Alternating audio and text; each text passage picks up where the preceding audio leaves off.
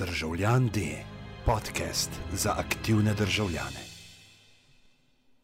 Welcome, everybody.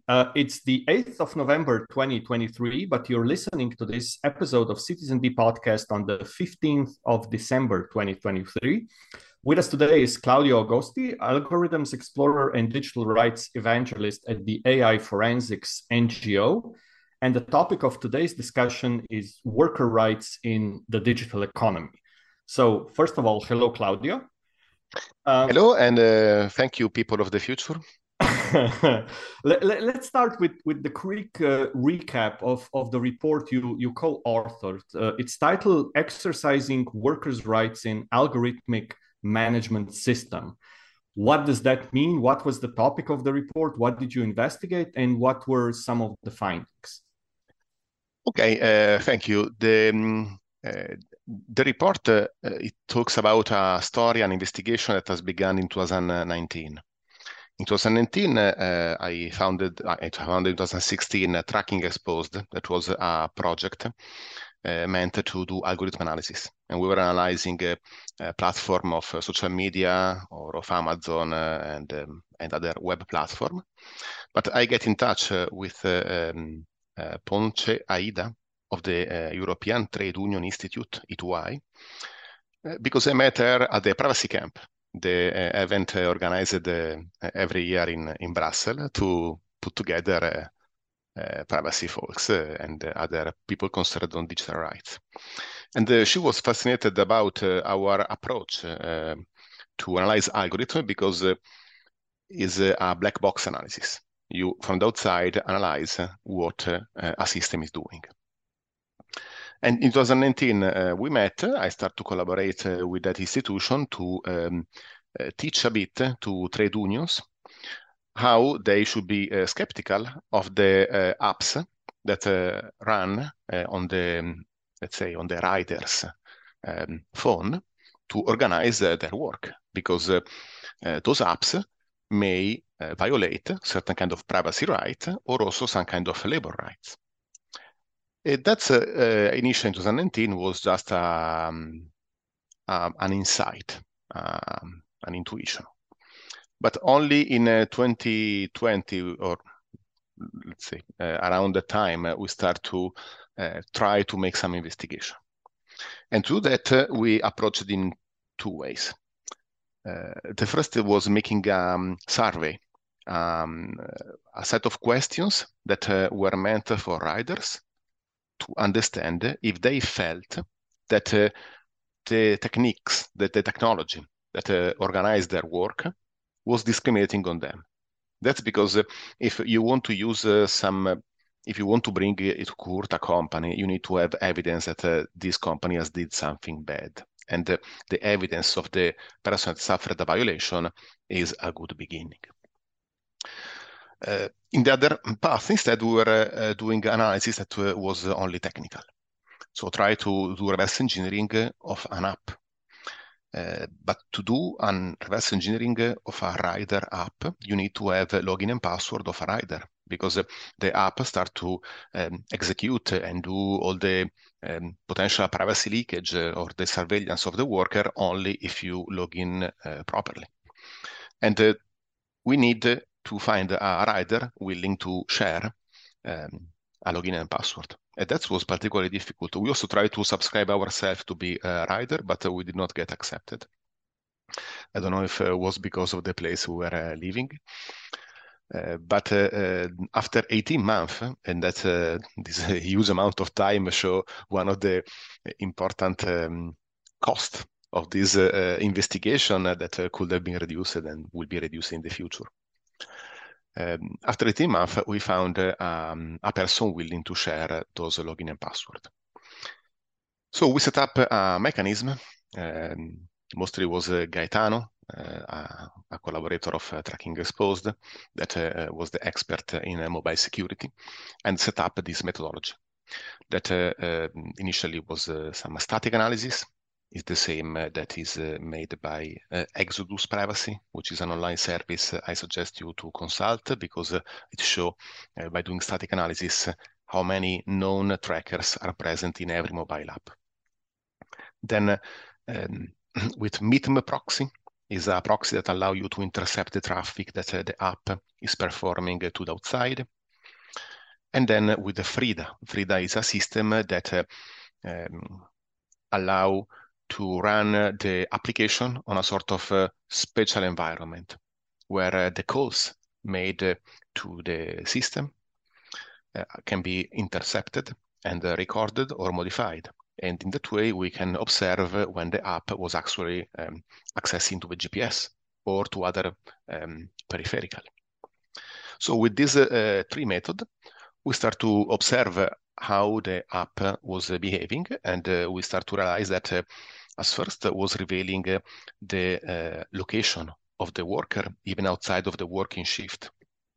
The second is that inside of the communication about the profiles, so we were intercepting traffic, and inside of this communication between the app and the global infrastructure, you were seeing that some requests were made by the app to understand who's the rider that is using the app. And so you were seeing the profile and the information tied to this profile. And then there were other requests more focused on getting new orders. Inside of the profile of the rider, there was present a score.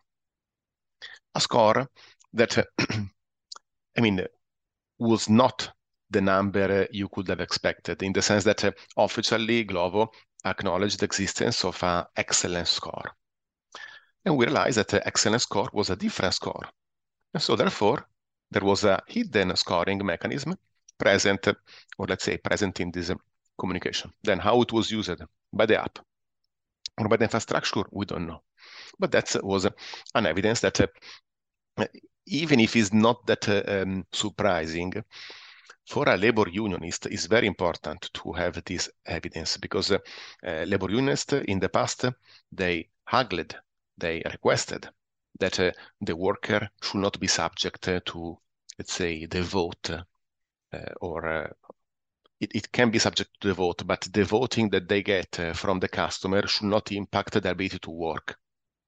And that is part of the labor right. It's not that your work can stop because someone starts to vote you poorly. Even if this seems to be a standard in the online market, because it's normal for me when I buy something, I don't know, on eBay, to check the trustworthiness of the seller, it's not okay that if your life and your work depend on a system, someone can game this system and start to downvote you and make you suffer a loss of business. And last but not least, we saw that there were also third parties not declared in the contracts or in the privacy policy that were getting all this information. So they were getting information about the user profile and also their location and everything they were doing in the app. So you clicked here, you move this panel, where you were when this happened, how much you were moving in that moment. All those kind of detailed information were given to third parties. And that is another problem, but I don't want to keep reassuming it. There is the report that is 60-page long, and there is also a video of 50 minutes around with me and Joanna that talks about it, and you can find it in the website reversing.works, because Tracking Exposed, the project that I mentioned before, closed this year, and it became two different projects. One is AI forensics, the one you mentioned, that carry on the algorithm analysis toward the influential algorithm. So we look at TikTok and Bing Chat and the language model. So some part of the algorithm analysis is carried on by AI forensics.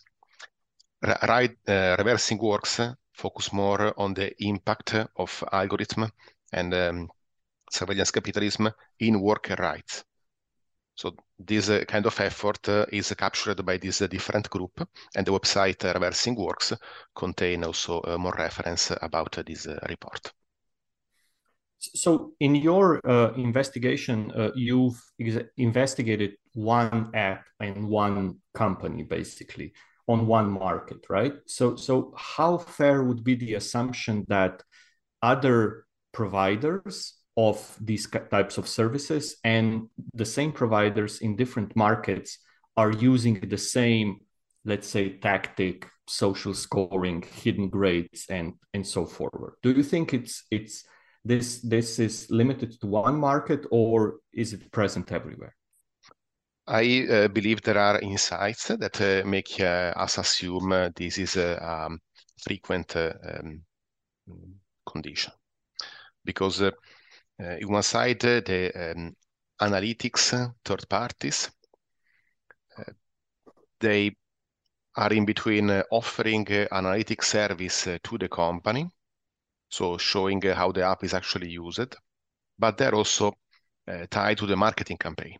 So they use the data collected in this way to resell them in the advertisement or, I don't know, customer satisfaction or brand analysis market, I don't know.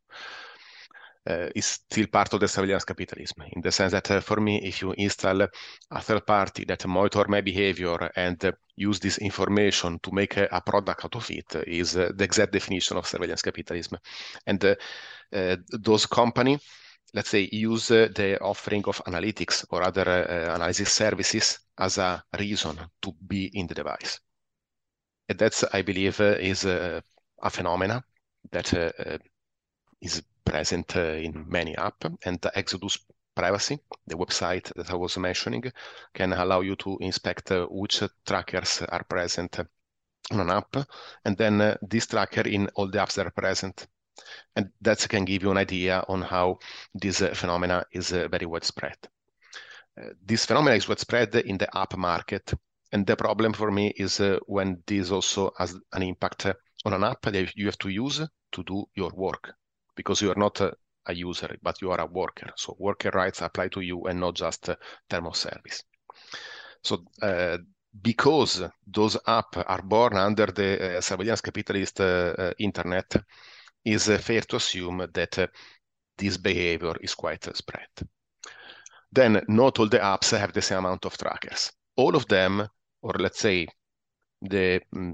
all the one I checked, have a heavy presence of Google services.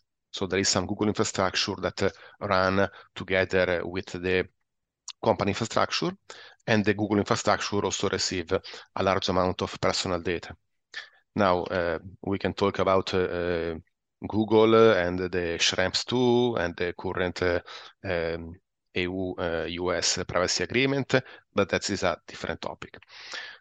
Other kind of behavior like secret scoring or other kind of discrimination also, I mean, are all part of the business optimization that made the gig economy effective.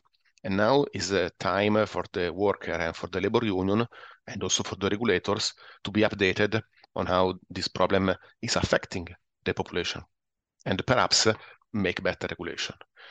Because we cannot expect someone that start to make a tool that optimize and optimize the delivery and it use this tool in different continent of the world.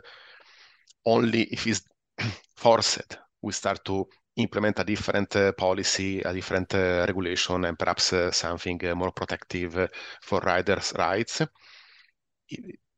in a specific country, only if it's forced. At the moment, they are not yet forced. That's why I assume what happened in a market also happen in all the market where this app is present. Before we move on to the topic of workers' rights, I just want to ask a follow-up question. So this app is workers or rider specific, right? So it's not the same app as it is when, you know, consumers are using it, I'm guessing, right? Correct. It's a different app and require the login and password. And so my question is, would you say the consumer app is using similar, let's say, strategy and approaches to getting more information about their users than it says on the label, so to speak? I believe that in the consumer app, this is granted, and that is also written in the fine print. because in Exodus Privacy, you realize how the analytics and marketing campaign is the same that is present in the courier app. So it's really a third party that is collecting data from couriers and from consumer. In the consumer, you have this term of service when you create your account that say, we're going to use your location because they have to deliver food to you. And therefore, when you have the app open, it's normal that they know your location. And they're going to study what you consume. So let's say it's not surprising that this is happening. This is, let's say, more justified as a way to give you a service. Instead, for the rider, that your location is surveyed outside of the working shift, that is not justified. And what was the reaction, or what was the reaction of the unions? You've mentioned you've cooperated with workers' unions on these issues. What are they worried about this? Are they paying attention? Is this a topic that they are, let's say, actively pursuing? Partially, in the sense that I tried to work with the union and explain how that was a potential problem. But the union don't have those kind of technical skills. That's why we start to make our analysis independently to show that there was evidence and potential. Then, because you have also to think how your finding can have an impact. And we went to the Data Protection Authority. In 2021, we start to collaborate with a lawyer, but this lawyer took 2 years circa to present a complaint, and this complaint initially was rejected by the Italian Data Protection Authority because the data were too old.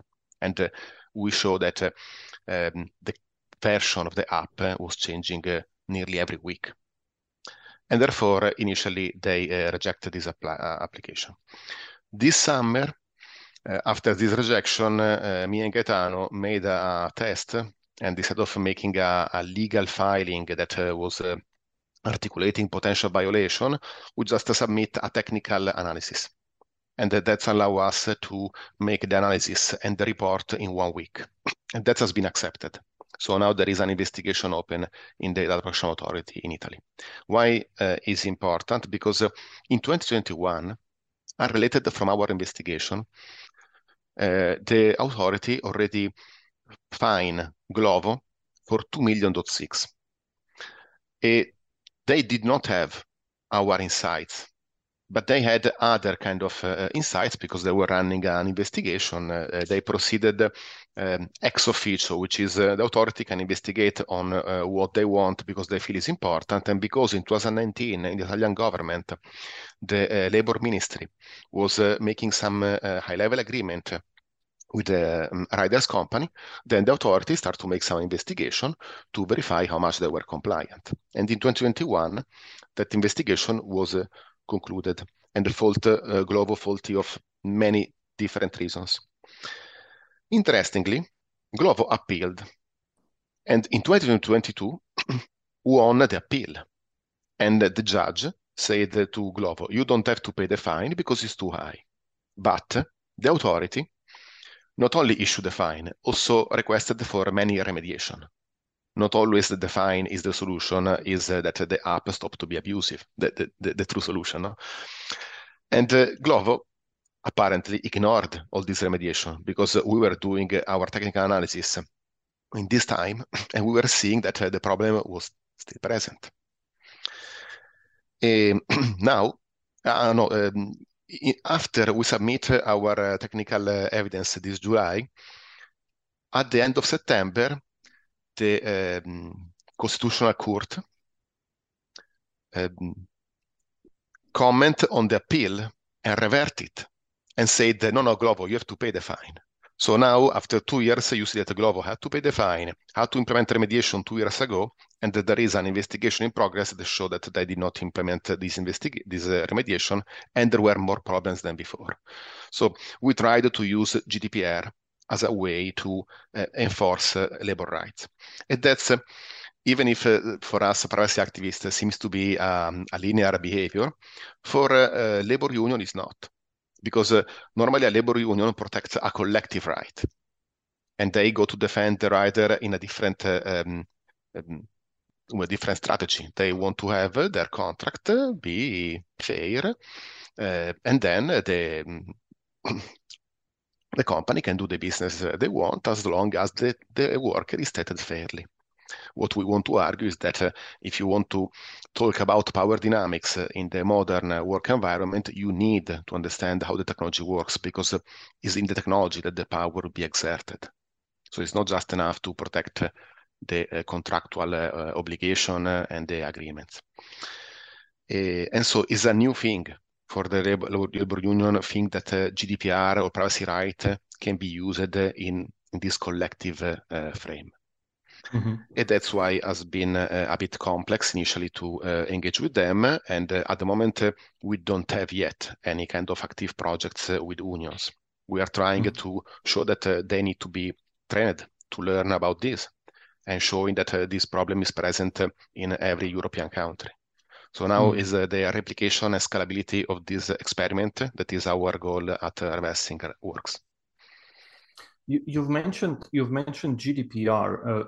Do you think the current European legal frameworks in this area, the Digital Service Act, the Digital Markets Act, all of this that is coming up or has come up in the past few years, do you think these are effective legal tools to pursue these types of privacy abuses? So do we have, are they effective at what they're trying to, let's say, to do? Well, for privacy specific, I will rely only in GDPR. The Digital Service Act or also the currently debated Platform Worker Directive, they may offer additional tools, but let's say Digital Service Act is not meant for those kind of application and services. And also, I don't know yet. I did not make a full assessment on what are the new legal tools that we have in our availability, and speculate how we can use them for worker rights. At the moment, GDPR is already giving to us a lot of tools, and there are many paths that can be explored. One of the experiments we made was also to use data subject access request, because if you start to get data about you, you can start to understand what is preserved, and based on what you get evaluated, based on what you get some service offered or not. And those form of transparency, they should be more enforced by the Platform Worker Directive. But this directive need to be, as first, need to be completed in this cycle. And at the moment, the trilogue is stuck between the contractual obligation. So should be the rider be a full-time employee with some contractual agreement that protect them or not? That is where the focus of the trilogue is. There is some article that talks about algorithmic transparency and possibility of oversights, and those articles need to be translated in national law. And I believe there will be some potential of lobbying in that phase, because algorithmic transparency is something nobody ever saw. If you look at what Instagram do, for example, is making a blog post that say, algorithm works in this way, but for me, algorithm transparency means that every time I get something assigned, I know based on what, and even if I get excluded by something, I need to know why. When I'm doing some activity, I should be aware if this has an impact or not on my ability to work in the close future. So transparency means full accountability, full control, and a constant feedback between what the app record about you and how this will impact your life. And you see, this spectrum is not defined in regulation, need to become part of the demands that a worker made, and perhaps a labor union should also promote those kind of demands, because they can be part of the collective bargain. At the moment, it's not. That's why this fight for algorithmic transparency, if not for more control, is still to be fought. The current regulation help enough, and really, even without new regulation, we have to explore many paths that GDPR give us. And more than having privacy activists exploring those regulations, it's matter to have a strategy that is with the labor union, is with other representative of the gig economy workers, is with the worker itself. That's, if you want, is what is missing, and we have to work in that direction. I'm asking because the election year is coming up in the European Union, or for the European Parliament, and I'm curious to hear your thoughts on let's say the media representation of these types of issue. Is this a topic that is being discussed in the media reporting? The reason I'm asking is, at least in Slovenia, the political decision-making processes and the media reporting go hand in hand, right? The politicians are usually picking out topics they want to represent or they want to address in, let's say, the parliament or in their work, based on the amount of media reporting around a certain issue, right? So if an issue isn't reported enough or isn't reported on regularly, then the politicians are saying, okay, I'm not going to get any brownie points for addressing this issue, so they just don't. And I'd like to hear your thoughts or your analysis of, let's say, the situation in Italy in this field. Well, it's quite weak in the sense that we had some coverage when we raised the report, and also a section of the CGL, which is one of the important labor union, talk about it, and also organized a strike in Milan where the riders were asking for algorithmic transparency. So that was the cyberpunk moment when the last layer of the pyramid demand for algorithmic transparency. But beside that event is a topic not touched, not discussed, maybe because privacy or in general data processing is abstract and it's not that compelling, it's not that seen as a problem. And media did not catch up.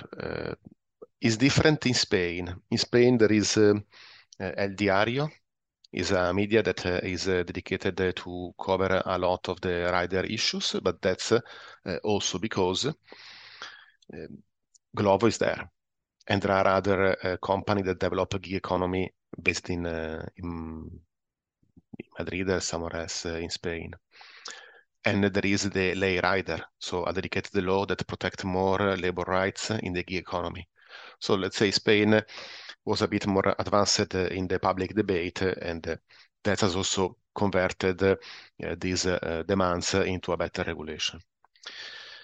So what you say is correct. Perhaps if there is more coverage, there will be also more progress in labor rights. But at the moment in Italy, we don't have a government that care too much about this topic. And in other countries, I'm not that aware of special movements. The reason I'm asking is exactly because we're slowly wrapping up, and I'm trying to wrap up these discussions in a sort of looking into the future, right? So what would be an effective way to address these issues going forward? Do we need more cooperations between privacy, digital activists, and trade unions? Do we need better journalistic training in this regard to sort of hone the journalistic sensibilities around these issues, so they'll be able to write about them, to investigate them? Do we need better regulators so that activists and other players in this field from a non-government sector will basically stop worrying about the atomic bomb because it'll be regulated well enough? Is it all of the above? Yeah, a bit all of the above, especially I have to say also in the privacy activism sector. Despite in theory those problems have been looked at, they were not considered different from any other privacy issue. Instead, they can give to us more tools because if a privacy surveillance or privacy violation, sorry, affects a regulation, a law that protects riders, that protects, sorry, workers, and this law is stronger than others, then is a legal tool that you can use to enforce also your privacy improvement. So this path has not been that explored. And also when I try to advocate for it or pitching to some grantor, let's say very few are keen to this idea, especially grantor that came from the US, never saw the labor rights as something important. Most of their accountability effort is focused toward disinformation or other form of platform accountability.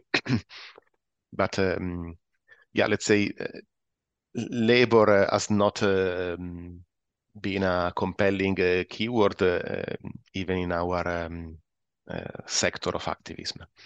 Now I hope it will be. How we can help that? I believe improving the amount of evidence. It's true that we made an analysis by involving one rider in one app in one nation, but that can be easily replicated. We understood what were the slow point, like finding a rider and that give to us login and password.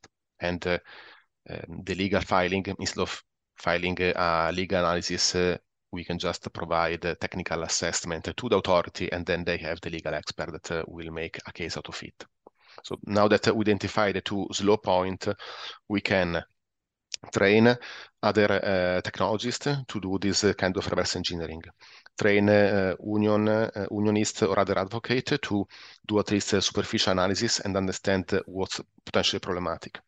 And also talk more to the workers. But I mean, it's clear that a worker that has already the problem of working for an app, perhaps is not that interested in the technical analysis of that app.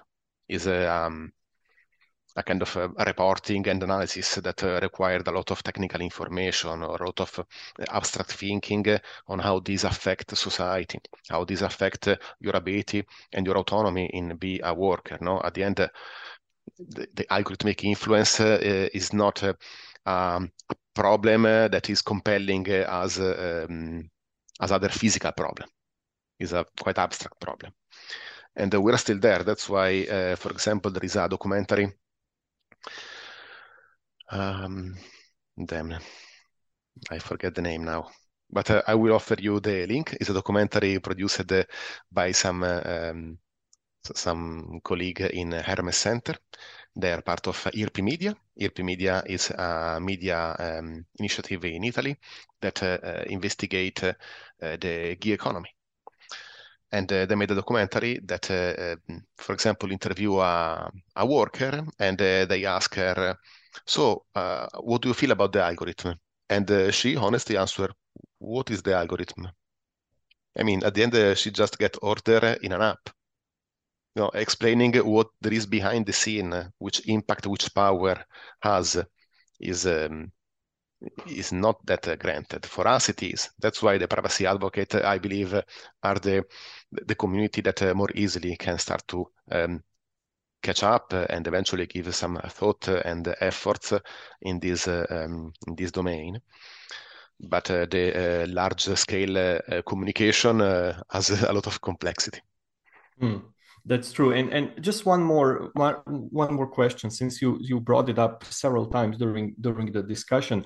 It's basically, we always try to question the idea of this empowered user, right? Because this what's basically is sold to us by the app providers, by the tech industry, that we provide or they provide all of the information, and the user has to decide for himself or herself what does she want and what she doesn't or he doesn't want, right? It's also in the GDPR. So the GDPR is focusing on the personal capabilities of a user to be responsible about his or her data, and to worry about it, and to have tools that help her or him use the data, delete the data, remove the data, check the data, and so forward. But on the other side, as you mentioned, the users, they're not all super users, right? They're not going to be very invested in this investigative work, reverse algorithm type of dealings. So do you think we need more emphasis on the, let's say, collective protection? So you've mentioned privacy activists. Do you see as a possible solution also an establishment of, let's say, a government body like the Information Commissioner or the Data Protection Authority to focus particularly or specifically on the algorithms, on the decision-making systems that are running, behind the curtains, to sort of, speed up the process of addressing these issues in real time? You talk about workers or every algorithm? Generally, but yeah, we can focus on workers, yes. Because for workers, in theory, the body that protects the institution, that protects workers' interests and rights should be the trade union. Mm-hmm. And the problem is that they are not updated on the new challenges, perhaps. That's show how, if you want, the institution that were established when internet arrived have not catch up, and this we know it because we saw how certain kind of privacy regulation arrived 15 years after the beginning of the surveillance capitalism. But some institutions are even tougher to change and to update themselves. And the labor union seems to be one of the most solid, traditional. Thank you. And indeed, my hopes is that this algorithm or these logics should be transparently communicated to the worker and to the union, so they can oversee and agree on what is in the best interest for everybody. We are far from it, and regulation may go in this direction, but it need to be mostly a cultural shift. You need to have a worker asking for it, and you need to also to understand what is better for you. Because think this example: if I just made a delivery and I biked for 30 minutes. Would be fair for me that I stop for 5 minutes to take breath, or because I'm in my working shift, I should optimize and do as much as delivery I can. So what is the logic? The algorithm implement also something that is thought, thinking how to better optimize the time of the worker and how to better offer the services. But what is better for the rider? Do the rider have ever had the opportunity to ask for it? Or do the rider have a special interface that say, okay, today I'm working, but I don't feel that well, so please slow pace, or today I'm working and I want to make much more as possible, much more money as possible, so please give me all the difficult delivery. So those are not options that have been ever discussed. But that's, if happen, is a sign of a society that actually understand the new power dynamics, understand how they're implemented, and has all the actors that equally speak and ask their demands. We are far from it. But that is what I hope to see, or what we have to work for. Fingers crossed. Thank you, Claudio. I guess the final call to action would be update the trade unions. that would be a good start.